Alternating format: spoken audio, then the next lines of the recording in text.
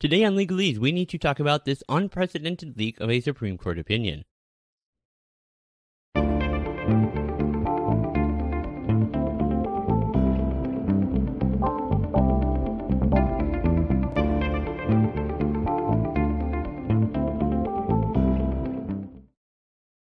Hey, greetings and welcome back to Legalese.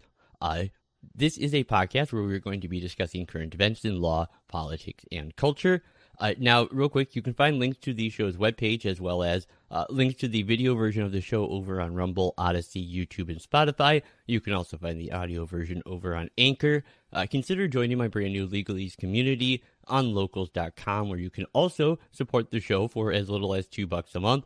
And you can do all of those things I just named, plus read a plethora of articles that I publish over on Substack. There are links to all of those things down in the description.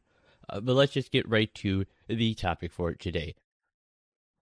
So first, I want to point out, if you are new to this channel, the unfolding debate over abortion, ever since the Supreme Court term last fall, is something that I've been covering fairly consistently. So if you want to know more about this, I have videos that I made after the oral arguments in Dobbs explaining what the case was about, what my initial thoughts were, and what this could mean going forward, sort of based on the arguments presented in court by the lawyers and the questions that were posed by the justices.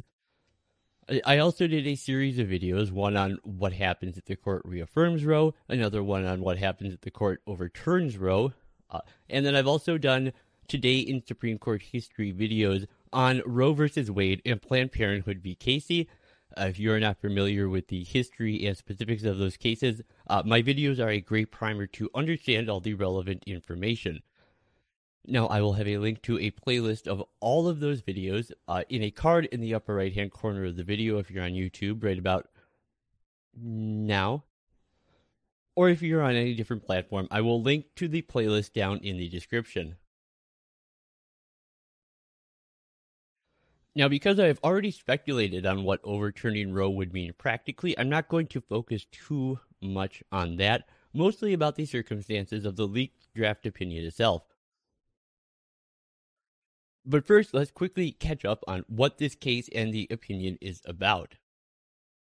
Now, we are awaiting a decision that will be coming, it was expected to come in June, in the case of Dobbs versus Whole Women's Health of Jackson, and at issue is whether Mississippi can impose a 15-week limit on abortion. That is earlier than previously allowed by the court, but the United States, just pointing it out, is one of only 7 states among the world's 198 countries to allow abortions after 20 weeks. Take that for whatever it's worth. And while the court could simply overturn Roe, it returned this to the province of the states, it is much more likely that the court will increase the authority of the states while recognizing constitutional protections for such reproductive rights. And this could result in a major reframing of pre-viability cases. Now, after Dobbs had been accepted last fall, advocates sought to enjoin a Texas law that banned abortion after just 6 weeks. And the court ruled in that case 5-4 to allow the Texas law to be enforced. Now, the Biden administration and other litigants then forced a reconsideration of that decision, and the court, as expected, allowed the appeal to go forward for some of the litigants in the lower court, but again refused to enjoin the law. And to make matters worse, it declared the Biden administration's appeal to be improvidently granted. And I do have one point to make about the consequences of this decision and what it would be, and that is, for those who are pro-choice, this ruling isn't nearly as catastrophic as many people, I think, believe. We start to worry. Joining me now, an expert on our county resources and preparedness, Alec Vaughn. Alec, should we start to worry? Jim, I think we should definitely consider starting to worry. Satan, I think we should waste any more time underestimating the importance of beginning to think about starting to worry. Also joining us is the former Vice President, Al Gore. Mr. Gore, do you believe it's time for us to deliberate the process of starting to worry? If by worrying you mean getting Therial, then an emphatic yes! I don't think there's any more room for not considering underestimating the importance of beginning to start the process of mulling over the conceptualization of starting to worry. And the time to do it is very soon. Now, if we assume the opinion that has leaked is precisely the opinion that the court issues in this case, it still doesn't actually ban abortion. It simply makes it a matter for the states. Now, obviously, as abortion has been seen as a constitutionally protected right since 1973, the removal of this absolute right would still be considered an affront to a right to abortion. I'm not saying it's not a big deal. I'm just saying it's not catastrophic. And what this would do is make abortion subject to the democratic process on a state-by-state basis. Now, since the vast majority of states have very few, if any, restrictions on abortion, if you live in one of those states, and most people do, your ability to access abortion will not be hindered in any serious way. Obviously, we have states like Texas with their fetal heartbeat bill and Missouri with their 16-week abortion ban. And Missouri is also the case at the center of this Dobbs opinion. And if you live in one of those small handfuls of states that do have serious restrictions on your options will be very limited and would require going out of state for an abortion. The other option that would be a bit more long-term is that it would become subject to the democratic process. So if you think your state is too restrictive, convince your fellow citizens and pass a law. Now, look, obviously, that option is understandably unacceptable to those who see abortion as a right. But again, my only point here is that it's not, just because it's bad doesn't mean it's catastrophic. Now, as to the leak itself, first things first, it cannot be overstated how serious this leak is and what the potential consequences will mean for both the court and the country. And the alleged leak of the opinion in Dobbs versus Jackson's Whole Women's Health is really nothing short of breathtaking, and it would constitute one of the greatest breaches of security in the history of the court. Also, I want to really sort of admonish anyone out there who has been treating this leak like a good thing. And the fact that some are praising this link shows how really utterly craven we have become in our politics, and there appears to be no ethical rule or institutional interest that can withstand this age of rage and political divisiveness.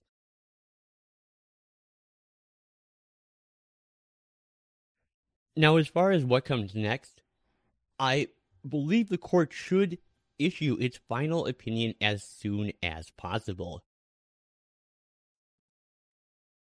It's really the only sensible move. Now, we weren't planning on getting this opinion until the very end of their current session, which would be June, but I don't think it can wait any longer. If they have a finished draft of the majority and minority opinions, they need to schedule their release soon, like tomorrow if possible. They shouldn't wait till Thursday or next Monday, or certainly not till the end of June. The longer this process drags on, the worse the court will be. Next, while we don't know who leaked this yet, I think the most likely answer is someone who is upset by the ruling and wants to use public and political pressure as leverage to scare away a justice or two from the majority. Now, if I'm right about that, I assure you that that plan will backfire, and these judges will only dig in their heels even harder. The fact is, if any of the members of the majority change their vote in response to the leak, that change will be seen as a direct response to the leak. And I want to quote from Chief Justice Rehnquist's very similar admonition that he gave in Planned Parenthood v. Casey. The joint opinion's insistence on preserving the form, if not the substance of the rule, can just as easily be viewed as a surrender to those who have brought political pressure in favor of that decision. Once the courts start looking at the currents of public opinion regarding a particular judgment, it enters a truly bottomless pit from which there is simply no extracting itself.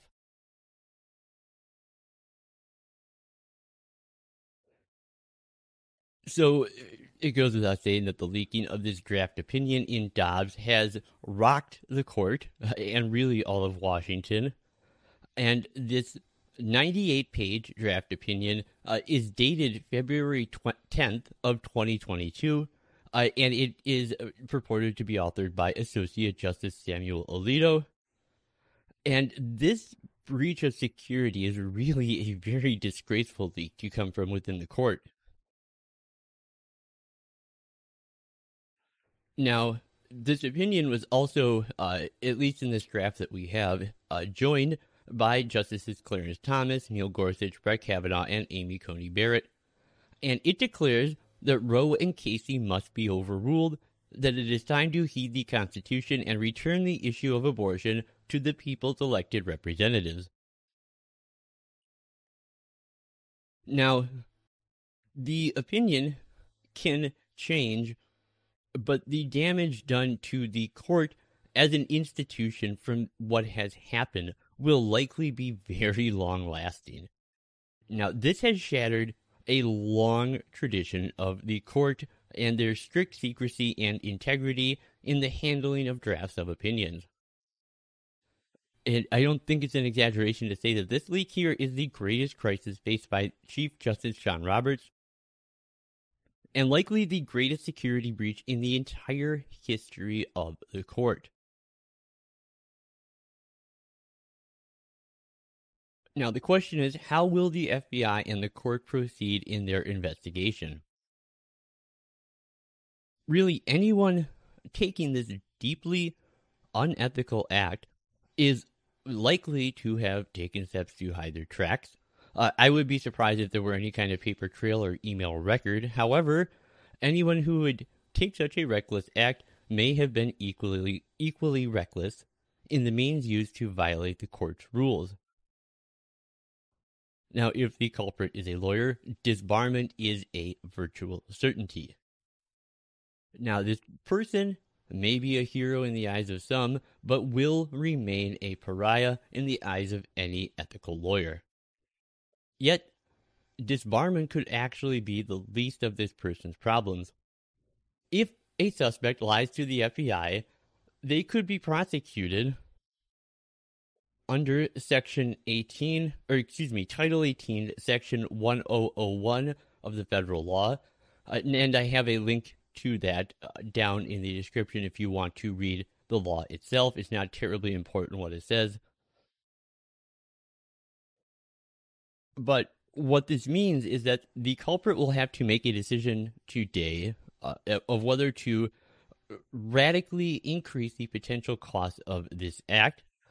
There are a relatively small number of individuals who would even have access to these drafts. It is likely that the culprit will be contacted very quickly by others investigating.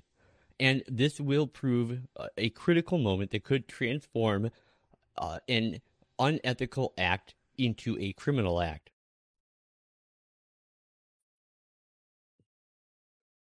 Also, while this was someone in close proximity to the court, I do not believe this came from the chambers themselves. That is to say, it wasn't a dissenting justice, and in fact, I would be surprised if it was a clerk of a dissenting justice. I mean, for that justice, it would mean definite impeachment, and for the clerk, they would understand that what they did is career suicide. There are two specific theories floating around about who is responsible for this. Only rumors. I love rumors. Facts can be so misleading. One which is most likely wrong is that it came from Sonia Sotomayor. The idea is that she leaked it to a very specific law clerk whose name has been released, but I won't mention here. And they say that this clerk is the one who is directly responsible. Now, the only evidence for this is based on a vague hunch, largely having to do with the people making this accusation having a very low personal opinion of Justice Sotomayor. And really, the only evidence they offer for this named law clerk being the source who got the opinion to Politico is based on the fact that the same clerk was quoted in a Politico article in 2017, but strongly opposing the nomination of Brett Kavanaugh to the court. And that's it. It wasn't about abortion per se at all. But no one has offered any direct evidence or even direct circumstantial evidence, really, to support this theory. Now, another one that I've been seeing is people are speculating that this might be the work of Ketanji Brown Jackson. Now, this is Breyer's upcoming replacement on the court. And this really is just a ridiculous guess that makes no sense for anyone who understands how the federal court functions from the inside. Yes, she has been confirmed, but she has not been sworn in, and she has no more access to these sorts of records than she would have had a month ago or a year ago. Her status has not changed. She is still a circuit court judge, not a Supreme Court justice. And frankly, this is also indicative of the rank hypocrisy and the politicization of the court by people outside the court. The right does not like Judge Jackson, and it is pretty much for this reason alone that they assume she is the guilty party. I have yet to see a single person offer even a hint of substantive evidence as to why and how their Judge Jackson theory makes any sense.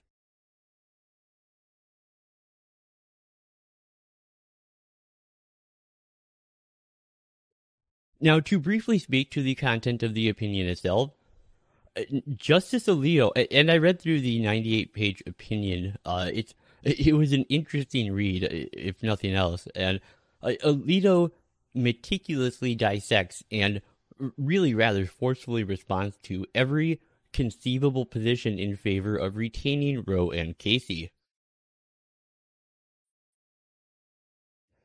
And this opinion manages to touch on nearly every facet of constitutional law. Moreover, the opinion does seem to carefully address the concerns of other members of the majority. For example, Justice Alito cites Justice Gorsuch's book, and Alito discusses safe harbor laws, which are very important to Justice Barrett. And Alito repeatedly cites Justice Kavanaugh's Ramos concurrence and calls on returning the issue to the democratic process. This is an opinion designed to hold 5, as the saying goes. Now, will this opinion or a version of it ever see the light of day? Who knows? We are really now in truly uncharted territory. For all we know, the court could issue a one-sentence per curiam opinion simply overruling Roe and remanding the case back to the Fifth Circuit for further proceedings. Now, there was one paragraph in Part 4 of this opinion that provides the course of action going forward that I found very interesting and I thought I would share.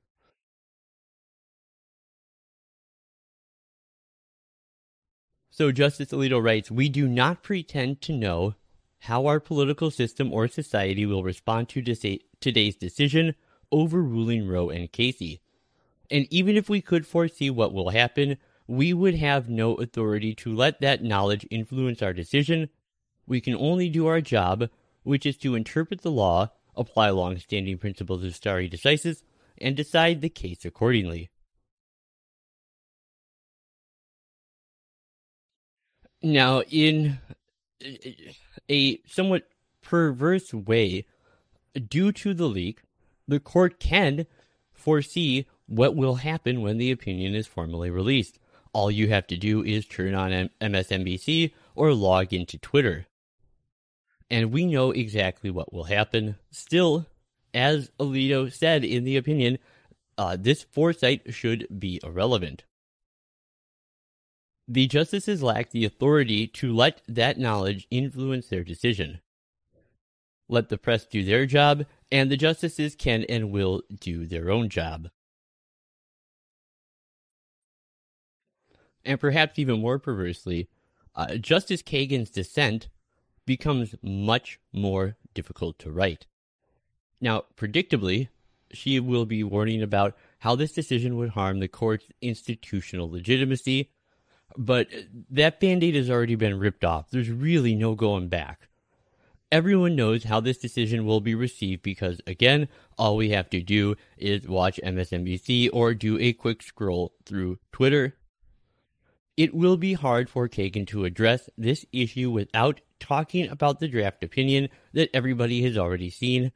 And Josh Gerstein is sort of the elephant in the room because he, as the author, was responsible for Politico's leak really deflating any substance, I guess you could say, to the inevitable Dobbs dissent. But what are your thoughts on the leak and the content of the opinion? I would love to get your guys' reaction on all of this down in the comment section below. If you liked the video, hit that little thumbsy uppy button. If you hated it, hit that little thumbsy downy button. Make sure to subscribe to the channel so you always know when new content comes out. And consider supporting the show over on either Locals or Substack. You can become a member or leave a one-time tip with Anchor, PayPal, or Venmo. And if you are not in a position to support the show in that way right now, that's all right, I understand. And you can support us for free by making sure you share this video on social media and send a link to a person or two you know who you think may also enjoy this content. So, I will keep you guys up to date on this case as it unfolds, so make sure to be checking back here for the latest news as new information comes in. And so I guess until next time, this has been Bob with Legalese, and as always, Carthago delenda est.